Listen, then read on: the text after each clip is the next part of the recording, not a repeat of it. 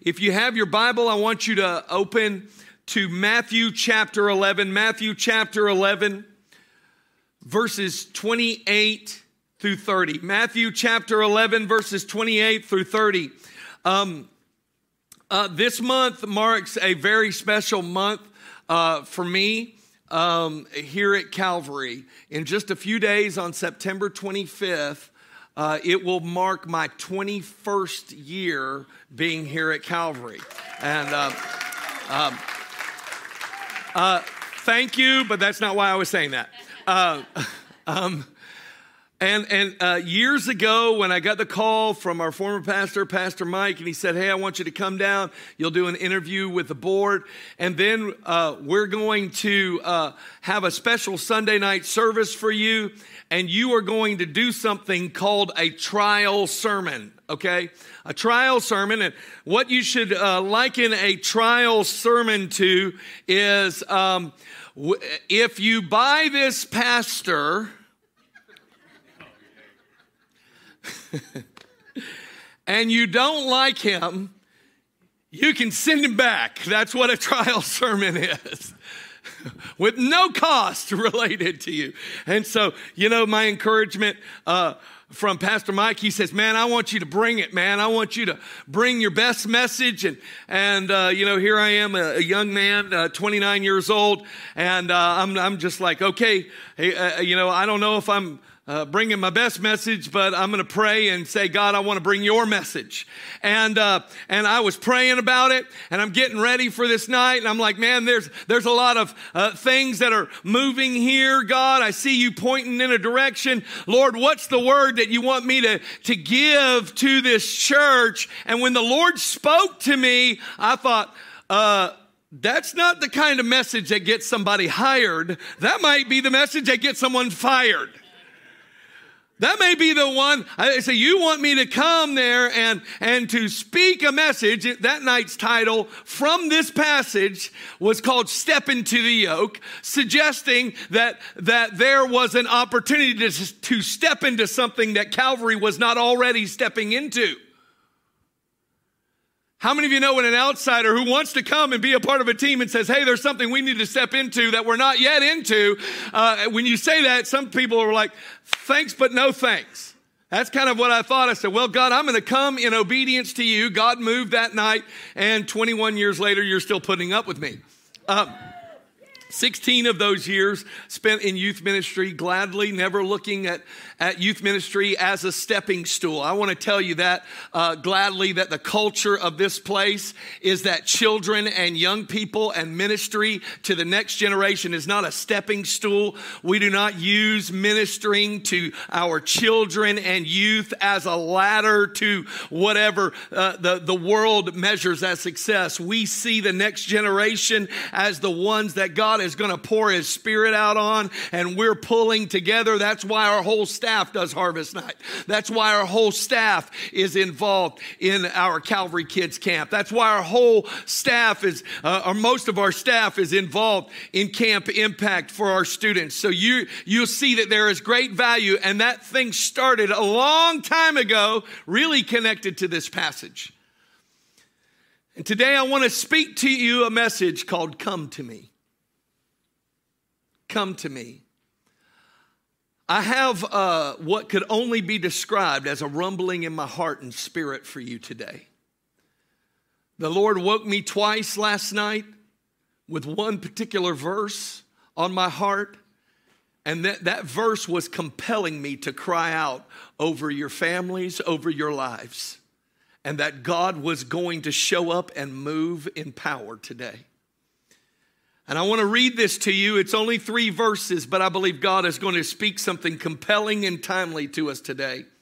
This same passage that the Lord spoke to me about some 21 years ago. Jesus said these words, "Come to me, all you who labor and are heavy laden, and I will give you rest. Take my yoke upon you and learn from me, for I am gentle and lowly in heart, and you will find rest for your souls. For my yoke is easy and my burden is light." I want you to know today that this message is relevant for this hour. And there are some principles that I want you to grab hold of today in a real way. If you've just come to just kind of go through the religious motions, come next week. Maybe you can do it then. Not today. Today, God is beckoning us to a holy response, to a timely word from Him. And what we hear in this passage, in this verse 28 in the very beginning, is this: Jesus is calling. And what is He saying as He is calling? To those who don't yet know Him, and those who know God and yet have a measured approach to their relationship with Him. He is saying this: come to me. I feel in my bones that the call of heaven over this planet right now is come to me. Come to me. You need to know this. There are other voices and other teachers, but Jesus is saying, come to me. And who is He inviting? Who's He inviting? Those who have it all together? No. This invitation is to everyone. This invitation is to everyone. This voice of Christ that is going out across the planet, it is an invitation to everyone. Look what Revelation 22 verse 17 says. Some of the final verses in all of the Bible, and it says, and the Spirit and the bride say. Okay, I know the Spirit's saying it, but also we're supposed to be saying it. And the Spirit and the bride say. And let him who hears say. See, it's the voice of God that is going out. The Spirit of God is saying, come unto me. But the people of God who are connected to the Spirit of God are also supposed to be saying, Jesus is calling everyone and saying, right now, come. Come. Who is He saying it to? Verse 17 continues, he says, and let him who thirsts come. Here's one of the strongest words in all of the Bible. Whoever. Whoever desires, let him take the water of life freely. I don't know if you have ever felt broken, disqualified, forgotten, overlooked, but I'm here to tell you that Jesus is looking you squarely in the eyes today, in no matter what condition you find yourself in. And His message to you is saying, don't let any teacher, don't let any culture, don't let anything keep you at a distance when my voice is saying, come. Come. Notice what Jesus says in John 6:37. He says, all that the Father gives me will come to me. Man, that'd make me want to run. Just that little part. All the Father gives me will come to me. And the one who comes to me, I will by no means cast out. I'm here to confront a voice that some people in this room have been listening to. You gave your life to Christ, but you stumbled and you fell and you've been tripping and your life has been, sometimes in and sometimes out.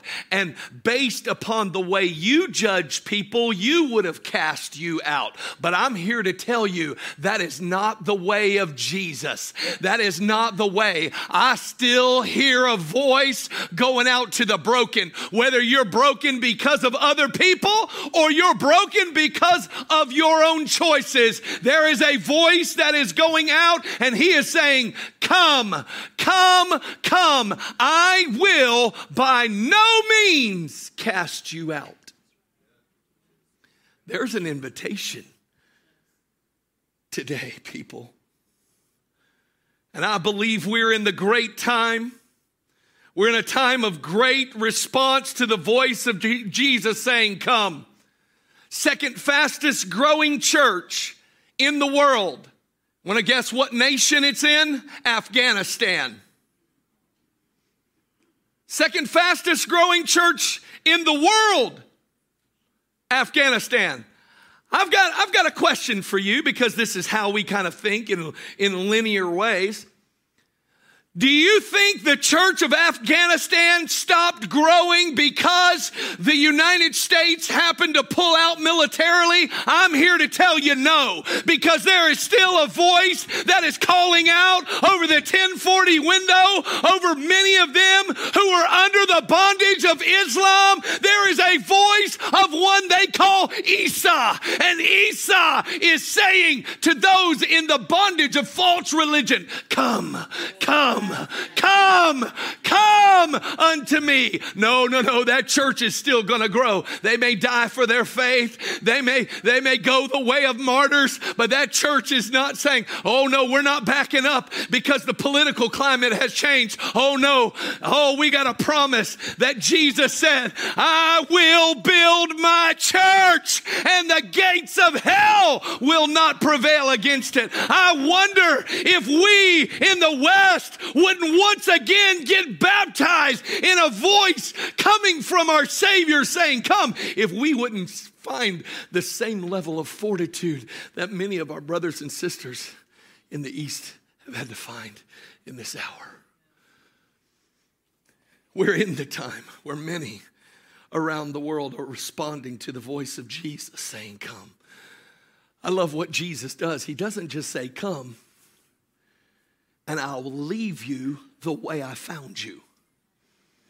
He says, come unto me, all you who labor and are heavy laden. I love anytime that you see God say, I will, you can take it to the bank. I will give you rest. I will give you rest. I want to make this statement because you need to know what Jesus is talking about. There is a weariness of soul connected to religious activity that can only be healed through an encounter with Jesus. You see, when he was here in this crowd, he was addressing the Jewish people who had been given laws and the rules of man and trying to approach God their way. And that system of teaching had led the people to be weary.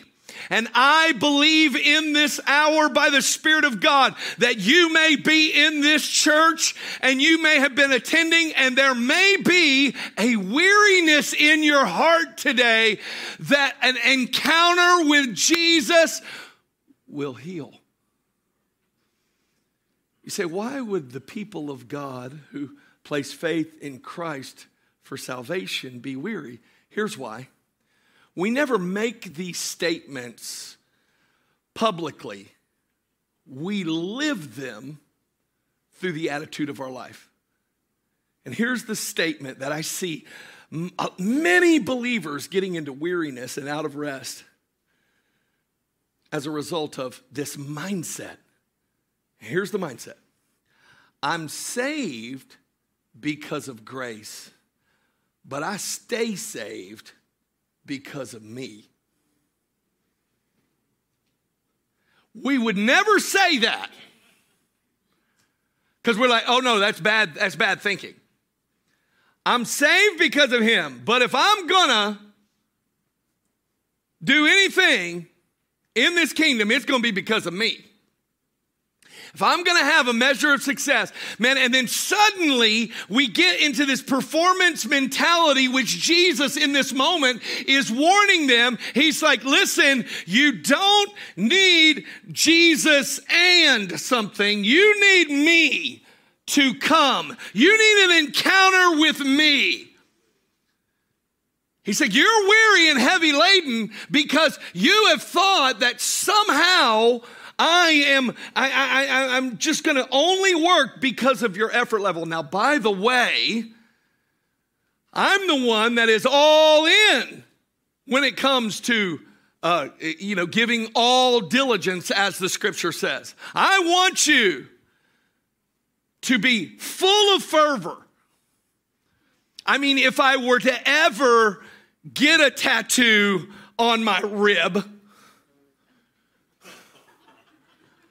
it would be this verse: never be lacking in zeal. And by the way, if you are the one that got the tattoo on your rib and you posted it on Instagram, stop. Nobody wants to see that. If we want to see the verse, we'll go right here.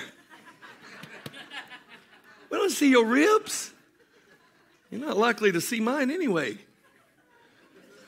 They're covered up in grace. You see, listen, there is a weariness of soul connected to religious activity that can only be healed through an encounter with Jesus. He said, I will give you rest. When believers are consistently pursuing the right things the wrong way, you will live in anguish of soul. I'm going to say it again. When believers consistently pursue the right things the wrong way, they end up in anguish of soul. Here's what I mean by that. If you are consistently, let me just give you one. This one happens to be high on my pet peeve list.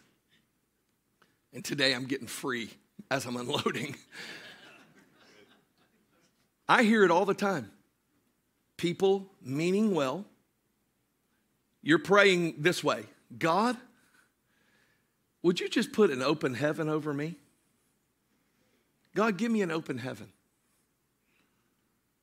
I'm here to tell you, you know why God can't answer that prayer? Because you already have it.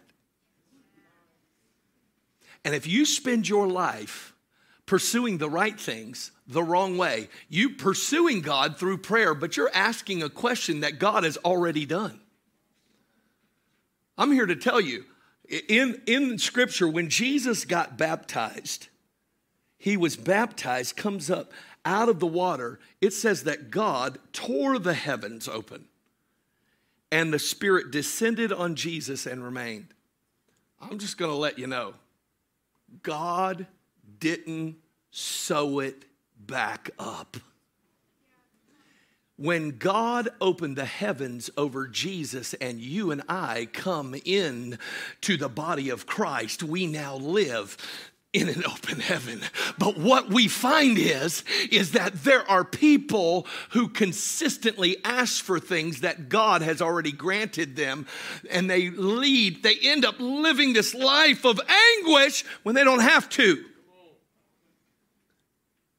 They think, well, I need to work harder. I need to work and work and work and work. And then somehow, finally, I will then have God's approval.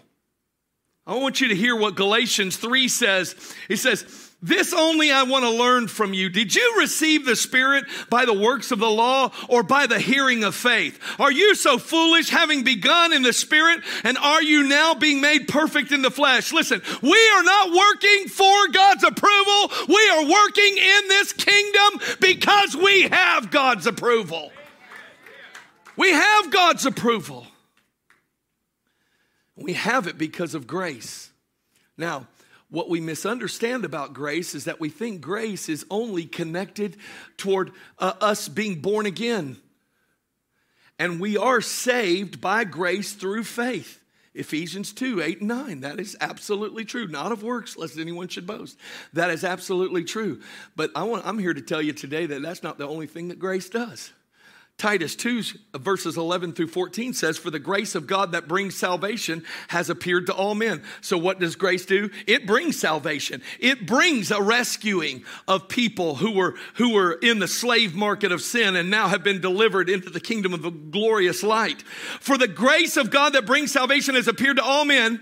What else does it do? It teaches us that denying ungodliness and worldly lust, we should live soberly, righteously, and godly in this present age, looking for the blessed hope and glorious appearing of our great God and Savior Jesus Christ, who gave himself for us, that he might redeem us from every lawless deed and purify for himself his own special people, zealous for good works. Here's what you need to understand about the right way of understanding, pursuing God, and coming to Jesus. Grace is what brings you salvation. God's undeserved, unmeasurable favor given to us in Christ. But it is also grace that teaches holiness. It's grace that teaches us to deny ungodliness, and that we're to live soberly, and that we're to live not just separated from the world. I believe that we should be separated from the world, but we are separated unto him. Grace teaches us holiness, and then lastly, grace fixes our focus on Jesus. It says grace teaches us to look. What are we looking for? We're looking for something that our self-help podcast don't talk about enough. Your self-help podcast is only going to try to fix the temporary vapor of your life. And while I agree there is some fixing that needs to happen in that vapor, there is something that is going to take place that the whole church should be looking to because of God's grace. And we need more people to say it, and say it loudly. The answer to the salvation of this world is this: Jesus Christ is coming back. He is coming again. The Bible says that in the last day, people are going to cast that idea away, but nope, not here at Calvary Church. I'm still going to stand in this place and say, one day, with the voice of the archangel and the trump of God, there's going to come a rumbling in every cemetery, and the dead in Christ will rise. Then we which are alive and remain shall be caught up in the air, and so shall we ever be with the Lord. Grace teaches us that I'm to live looking for that blessed hope. He's coming again. And if you'll listen, I had a woman say, you know what, hey, our preacher used to start every sermon with, Jesus, is today the day that you're going to come get us? And he says, well, if not, then I guess I'll share my message. And she said, you know what, that really helped us to keep our eyes on him and keep our eyes focused in the right direction. And I looked at her and I said, yes, as long as it is combined with doing what he said you should be doing when he returns. The scripture says that when he comes as the owner of the vineyard, he needs to find us working in that vineyard. Listen, we're not in the vineyard because we had a lot of money and bought it ourselves. No, we're in the vineyard of God's grace and the vineyard of the family of God because he purchased us by his own blood, put us there, and said, tend it and multiply every gift that I have put into you until I return. Church, you need to listen to me. There is a weariness of soul in pursuing God through religious mandates, but there is a rest that comes from an encounter with Jesus. You can be at rest and evangelizing and praying for the sick and seeing God move, and you're like, man, I have never been more busy, but I have never been more at rest.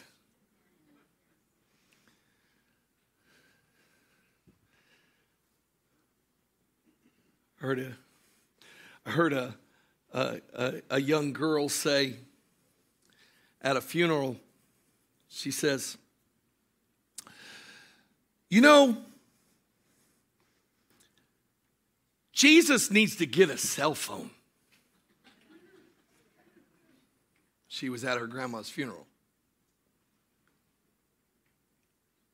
Because she just wants to pick up the phone and talk to whoever's in heaven.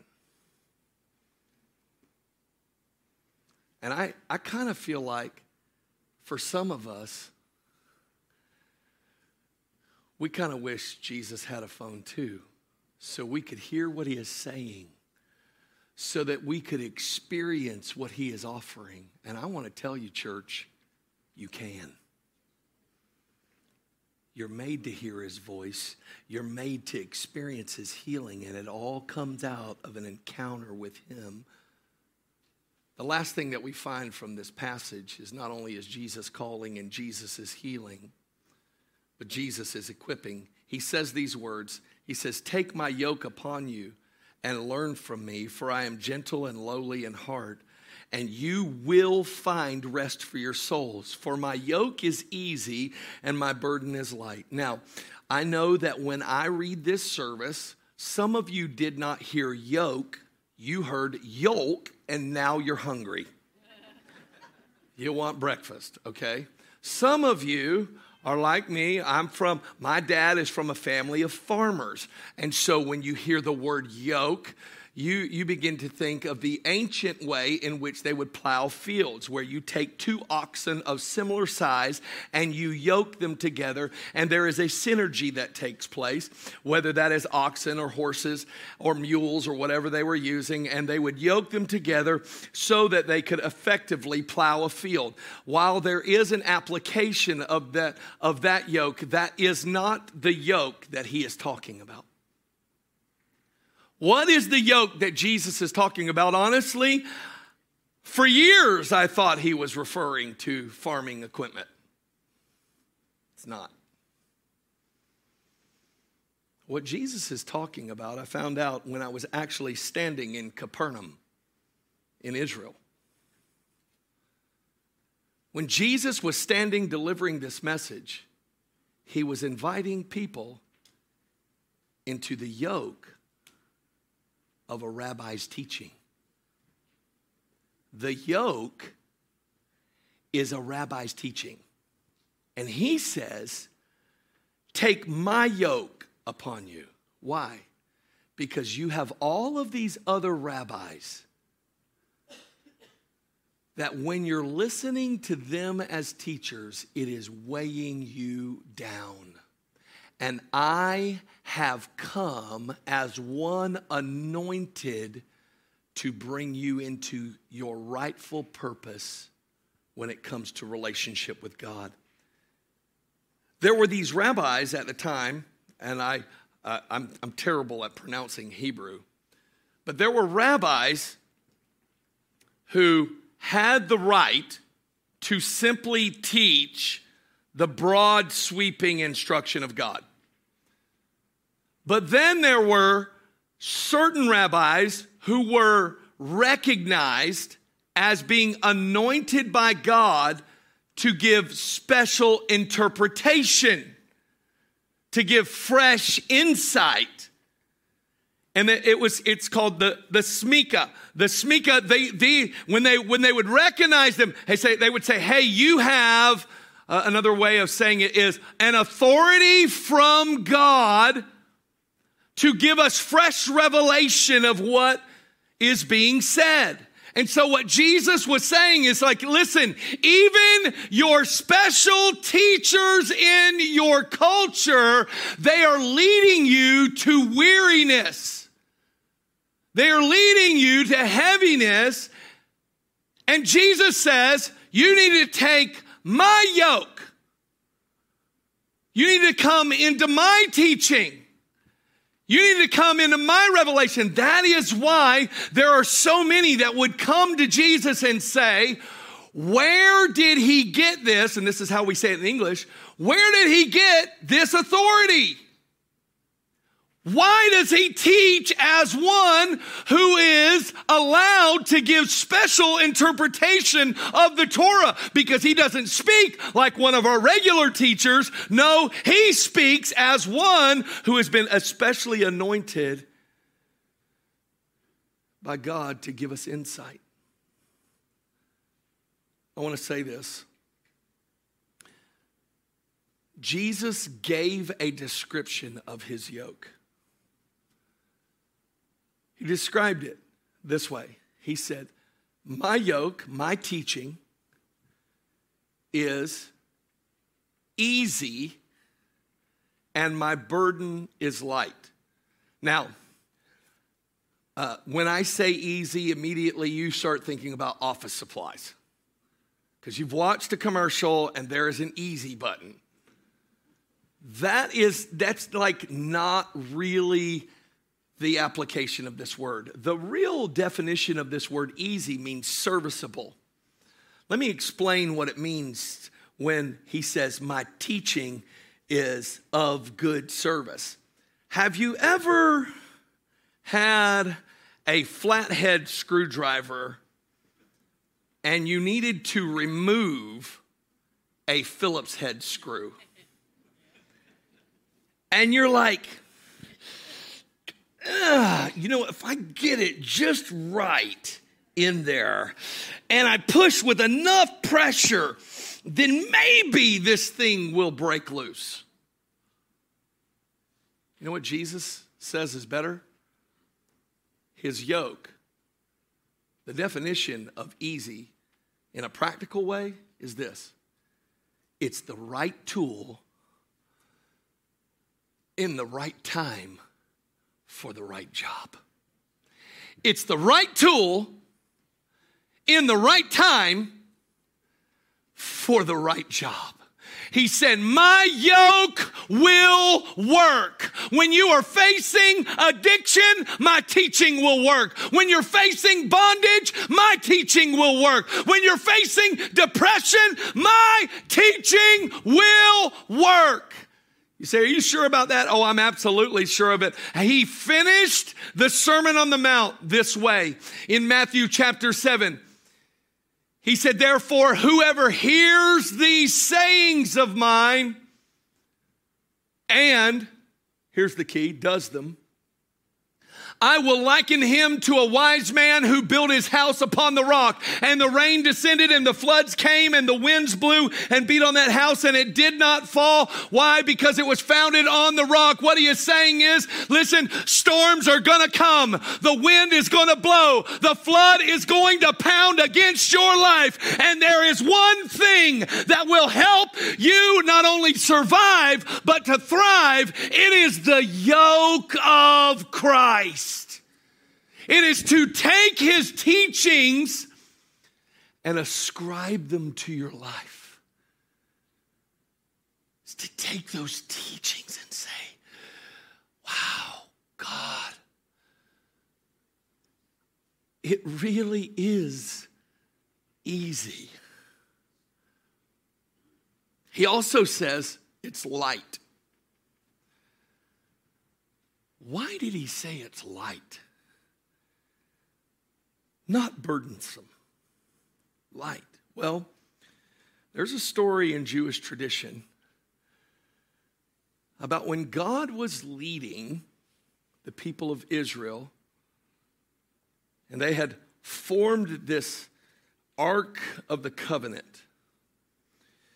It was a box of wood overlaid in gold and wood and gold. It was very heavy. The lid, full of gold, had two cherubim on the top, wings extending over the mercy seat. Some scholars say that just the lid of the Ark of the Covenant would have weighed 700 pounds. Now, the Ark wasn't carried by an army of men. It was carried by priests, 4 of them. Now, how many of you know, if you're marching some distance and carrying what quite possibly could have approached 1,000 pounds, that would be rather wearisome, unless you heard from the priests who were carrying it. And it is said in Jewish tradition that as the priests would take hold of the wooden poles, it was as if the ark almost lifted it itself.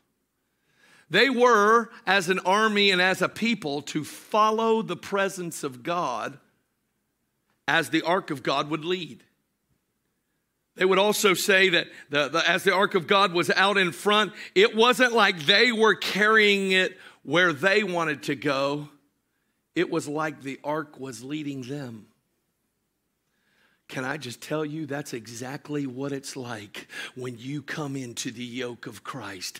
When you're saved by grace and filled by his Spirit, you think, man, how could I ever do this? If you're on the outside looking in, you're saying, how could I ever do this? You could never do it. You need to know the reason he said it was light is because God in this relationship does all the heavy lifting.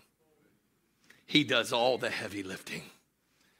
He goes to the cross, purchases redemption for us, and gives it to us by grace through faith. Listen, he does all the heavy lifting. But what do we need to do? We need to answer the call of Jesus to come. Church, I want to speak very plainly to you today. I believe that there is a call for many who don't know Christ to come to Christ initially. I believe that. There may be someone here today. Today is your day of salvation. Today is the day. Don't leave here without experiencing Jesus. But I also know in my spirit today, there are believers here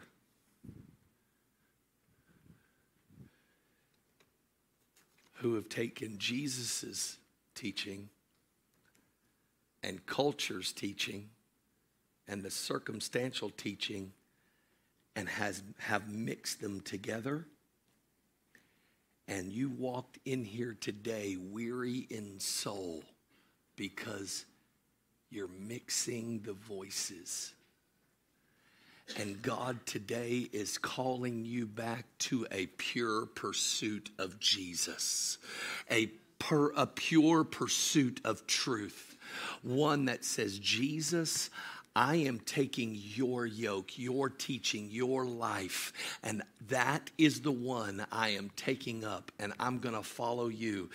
Listen, I tell you, the greatest temptation in the Church of America right now is to take this book, mix it with culture for our comfort, and I promise you, church, it will only lead to a life of discomfort, anguish of soul.